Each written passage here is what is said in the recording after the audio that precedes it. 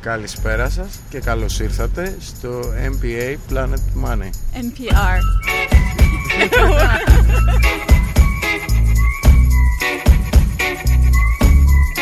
Hello and welcome to NPR's Planet Money. I'm Alex Bloomberg. And I'm Adam Davidson. Today is Tuesday, May 11th. If you speak Greek, you know that this is the second time you've been welcomed to the podcast. That was Adonis Barkoulis, you heard at the top. He's our very own Hannah Jaffe-Waltz cab driver in Greece over the last week.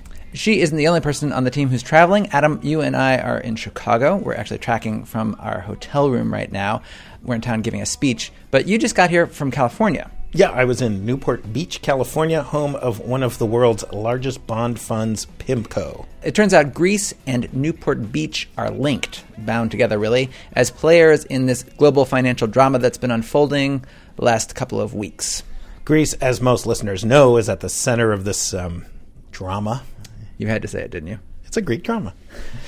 Greece was very close to defaulting on its bonds, which people worried could have a domino effect, that maybe Portugal, Spain, Ireland would default too. All last week, the talk was of a second global financial meltdown, of contagion. And then over the weekend, European financial authorities and the Fed and the IMF came up with a plan to stabilize the situation. And that plan, that's our Planet Money indicator, $962 billion. Let's call it an even trillion. This is the amount that governments around Europe, together with the IMF, committed to help stabilize the debt crisis in Europe. Right now, it does seem like it worked at least a little bit. The financial system is better off than it was last week, but it's probably not entirely safe yet. In any event, it has been a whirlwind. And today on our podcast, we're going to be trying to answer the question, wait, what the hell just happened? And Hannah and I will be telling this tale from two very different locations. Hannah was here.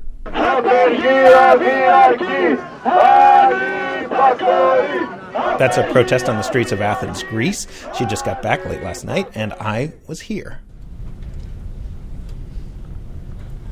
This is the quietest room of 200 people I've ever been in. It's a little noisier than usual right now, but... Is that really true? So, Alex, that was the trading floor of PIMCO, getting a tour from Mark Porterfield, PR guy there. They manage over $1 trillion. What that means, they take people's savings, pension funds, insurance company accounts, and they invest that money. They invest a lot of it in government bonds. So, like a government says, I need money to build a highway or a new weapon system for the military or to pay the doctors in my state-run hospitals. I don't have that money, so I'm going to borrow it. The way a government does that is by issuing a bond. The people who buy that bond, PIMCO. Of course, not just PIMCO. PIMCO is a major buyer, but they're only one of millions of different institutions, individuals, money managers who buy government bonds. PIMCO does have $1 trillion under management. That puts them up there with a tiny, tiny handful of funds. It's more appropriate to think of them like a government, like China. The people who run PIMCO are considered true market leaders. What they say has a huge impact. And I went there because that really quiet, seemingly undramatic trading floor here. Alex, play that again. That trading floor, that is the drama. That is where the Greek drama is happening. That is where you have to go to figure out why this is happening in Greece.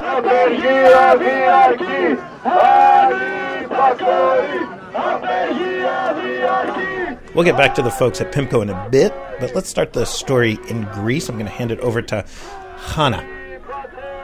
So the Greek story begins not right now with protests on the street, but a decade and a half ago. And we have some help to tell this story from a guy named Lucas Tsoukalis. He's a very dapper think tank man from the Hellenic Foundation for European and Foreign Policy in Athens.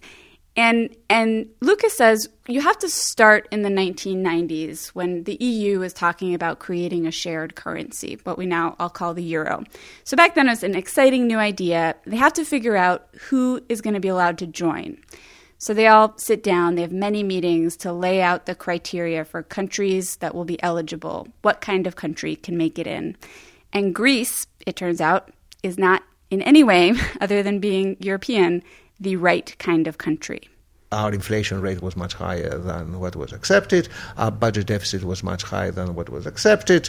The long-term interest rates of government bonds were much higher than was accepted.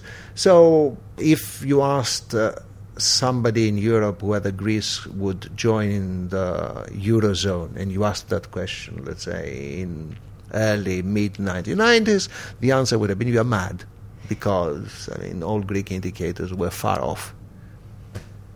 No chance in your lifetime. No chance in your lifetime was not a message that made Greeks happy. Lucas Tsoukalos was in his 30s when this was happening. He was actually out of the country for many years, and he was, at the time, falling in love with the idea of not being Greek, but being European. So he was teaching at Oxford. He was at this university full of smart people, and he loved England and Germany. And he loved that their economies worked. And he was starting to build his identity around being a European. He made it his career. He was, teaching European affairs and policy. And as he was doing this, he started noticing all these little ways that other Europeans sort of pushed his country to the side. Like even when they would do simple things like write all the reports that he was reading. When the European Statistical Service produced graphs which showed all the different countries in terms of inflation rates, in terms of interest rates, very often Greece appeared in an insert because it couldn't fit in the graph. Right? Because if your inflation rate is 20, it doesn't fit in a normal graph. So you either have a big graph but it doesn't show anything, or you have a reasonable graph and then you have inserts. But Greece Greece is over here. Yeah, but Greece was not the only country, but it was one of the worst, and usually the worst. So Greece decides those rich European countries are talking about creating a common currency. This is going to completely change the face of Europe. And Lucas Tsoukalos decides this is his country's chance. And he says pretty much everyone in the Greek parliament is talking about this and thinking this is something we have to be a part of. You are going to acquire a currency that is a big international currency, which would have been unthinkable for Greeks. A small country with a pretty marginalized currency. So suddenly you become part of a club of distinguished members.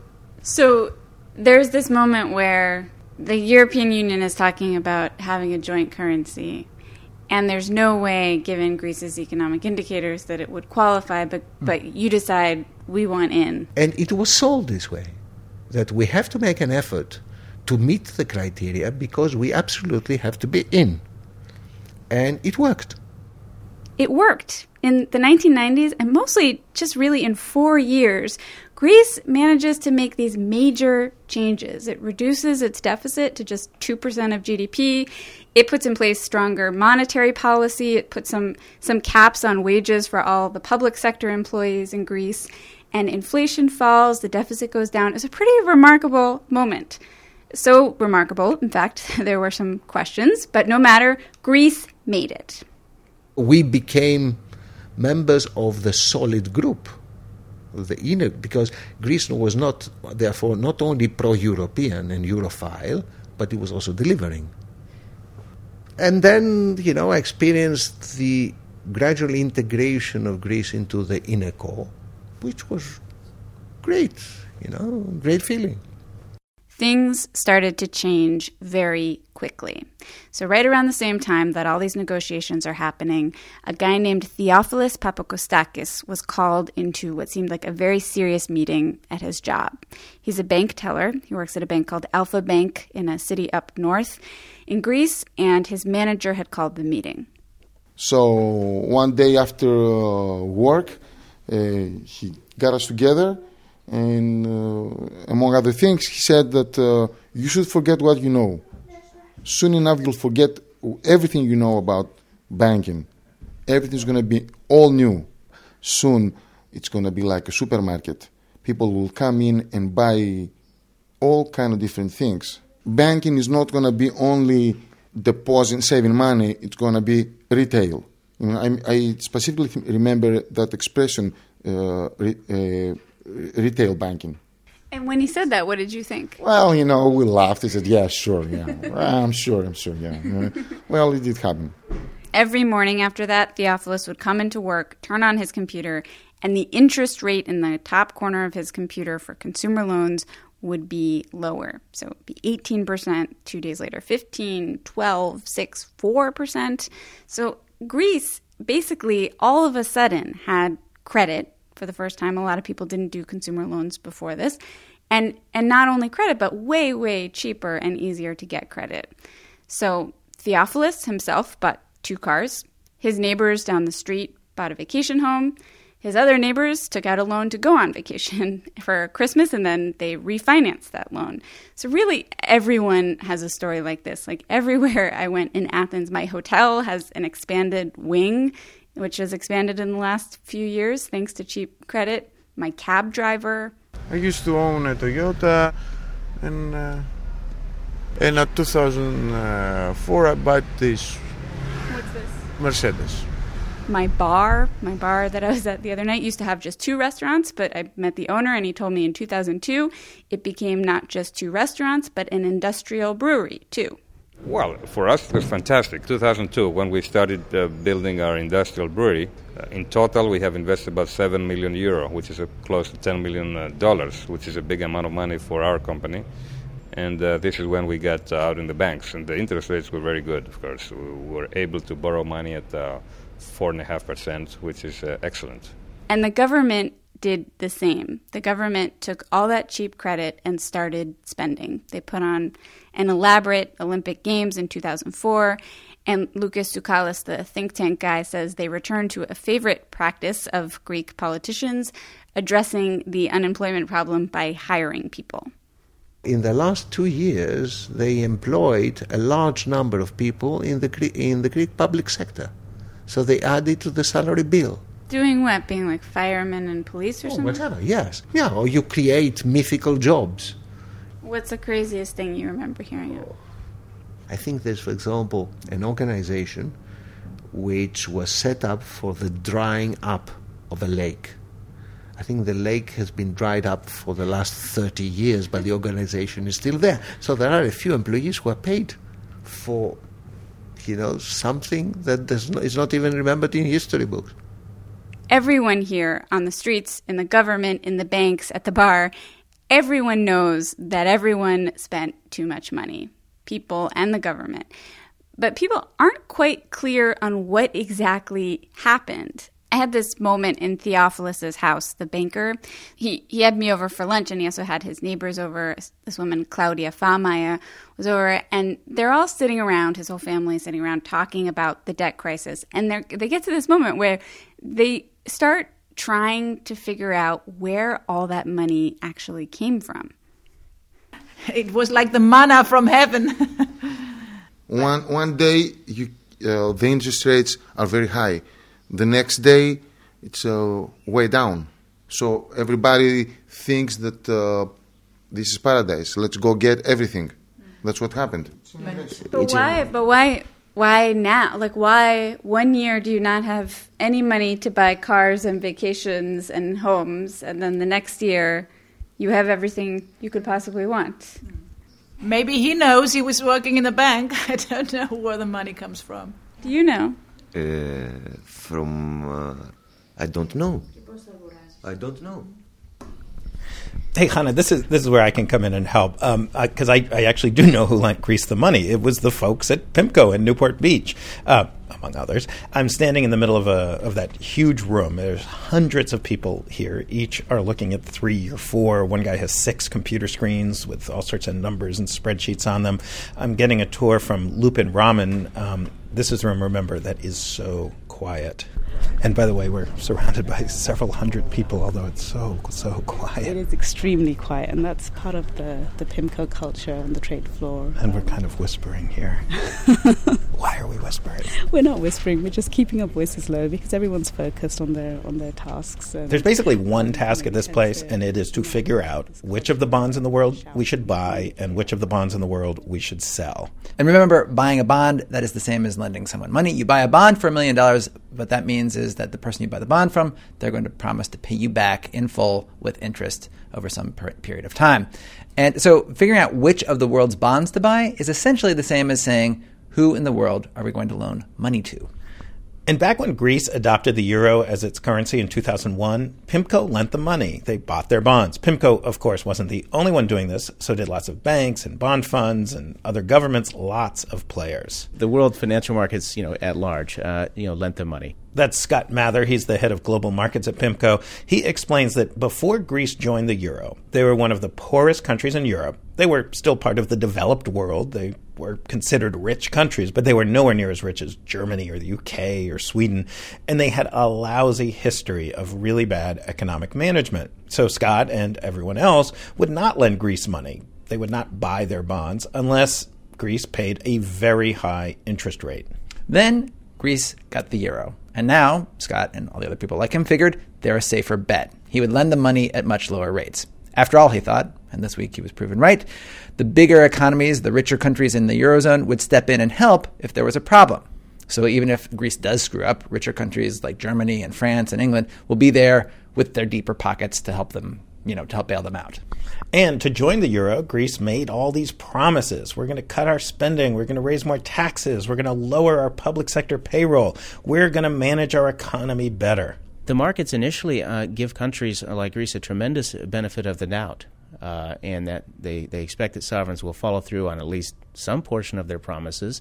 And the market was basically giving Greece a benefit of the doubt because they were a Eurozone member, part of the club, for the better part of a decade.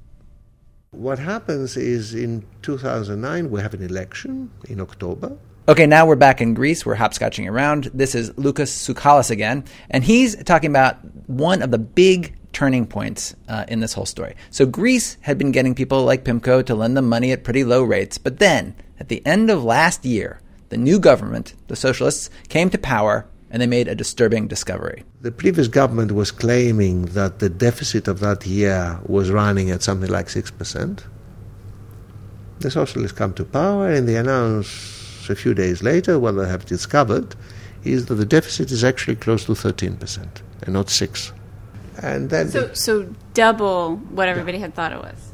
Well, what they had claimed, but everybody, I think, who knew more or less the Greek situation, including the European Commission, knew that it was approaching 10. But it was not public.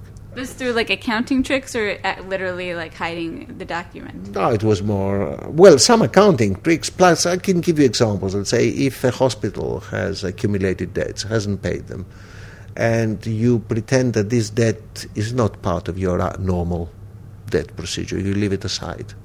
So you don't put it in the balance sheet.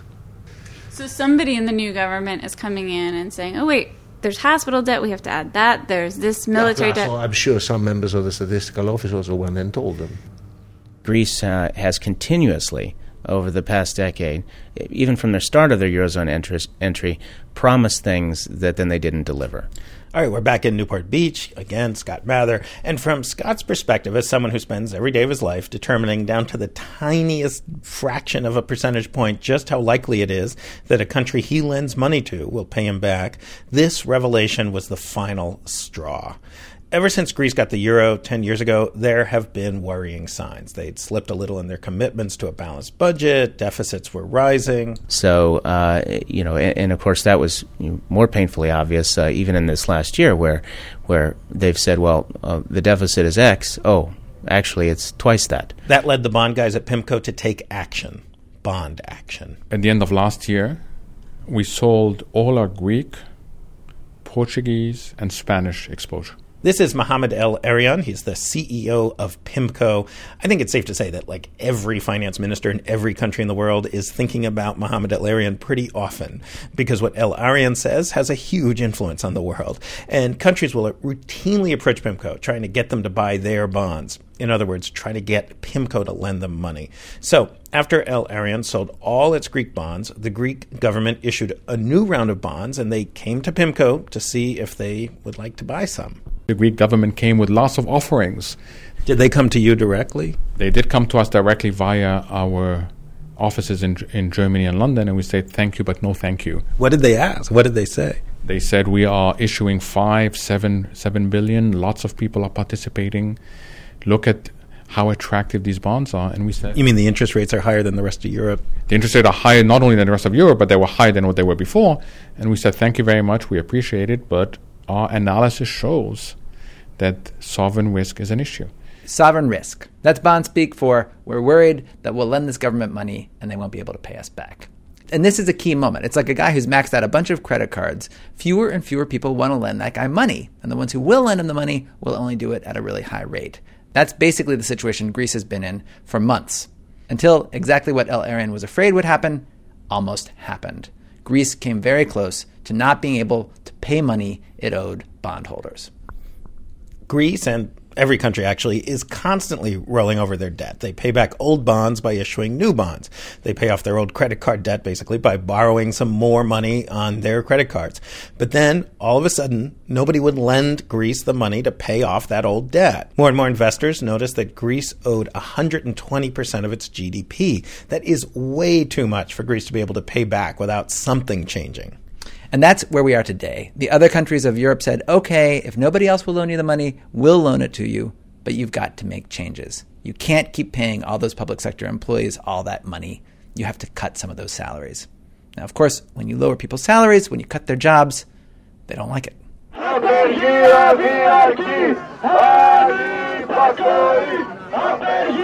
as you can hear from this protest, the people in Greece are angry about it. They're angry at the government. They're angry at the Europeans. They seem to be angry at anybody who is angry at them. And a lot of them are angry at the international financial system in general. It seems like this system is arbitrarily punishing Greece, demanding that Greece lay off all its public sector employees, raise taxes. And for what?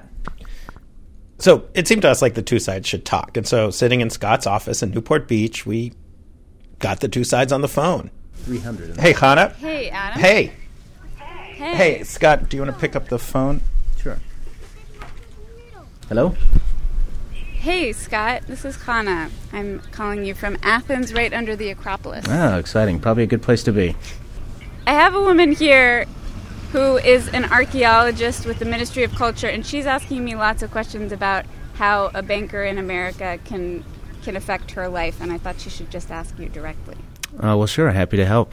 So the archaeologist that Hannah met at the protest, her name is Despina. She makes around 1,600 euros a month. She has a 5-year-old daughter. Her husband is also in the public sector. He's a philosophy professor at a state university. An archaeologist and a philosophy professor together, that is a pretty Greek couple. And Despina asked Scott a very understandable question about all this. This global crisis didn't start from my salary or from my needs. It started from CDS, spreads, loans, and hedge funds and banks that collapsed. And I wasn't responsible for any of this. Why should I pay for something I wasn't responsible for? And plus, why should I pay for something that from something that I didn't earn anything? Other people made profits from all these products of the stock market. I've never played my money to the stock market. I've never had so many economists to play it in the stock market. I never even liked all of these things, stock markets, etc. Why should I reduce my salary so that those who made profits all these years continue to make profits? Well, why can't they pay? Right. Well, for this crisis. Well, let's not forget what really started the crisis. What the problem is not that stock markets have gone down. The problem is that some countries and some people in those countries have continually borrowed more than they've paid off, and they've built up huge amounts of debts, and that's certainly true in Greece.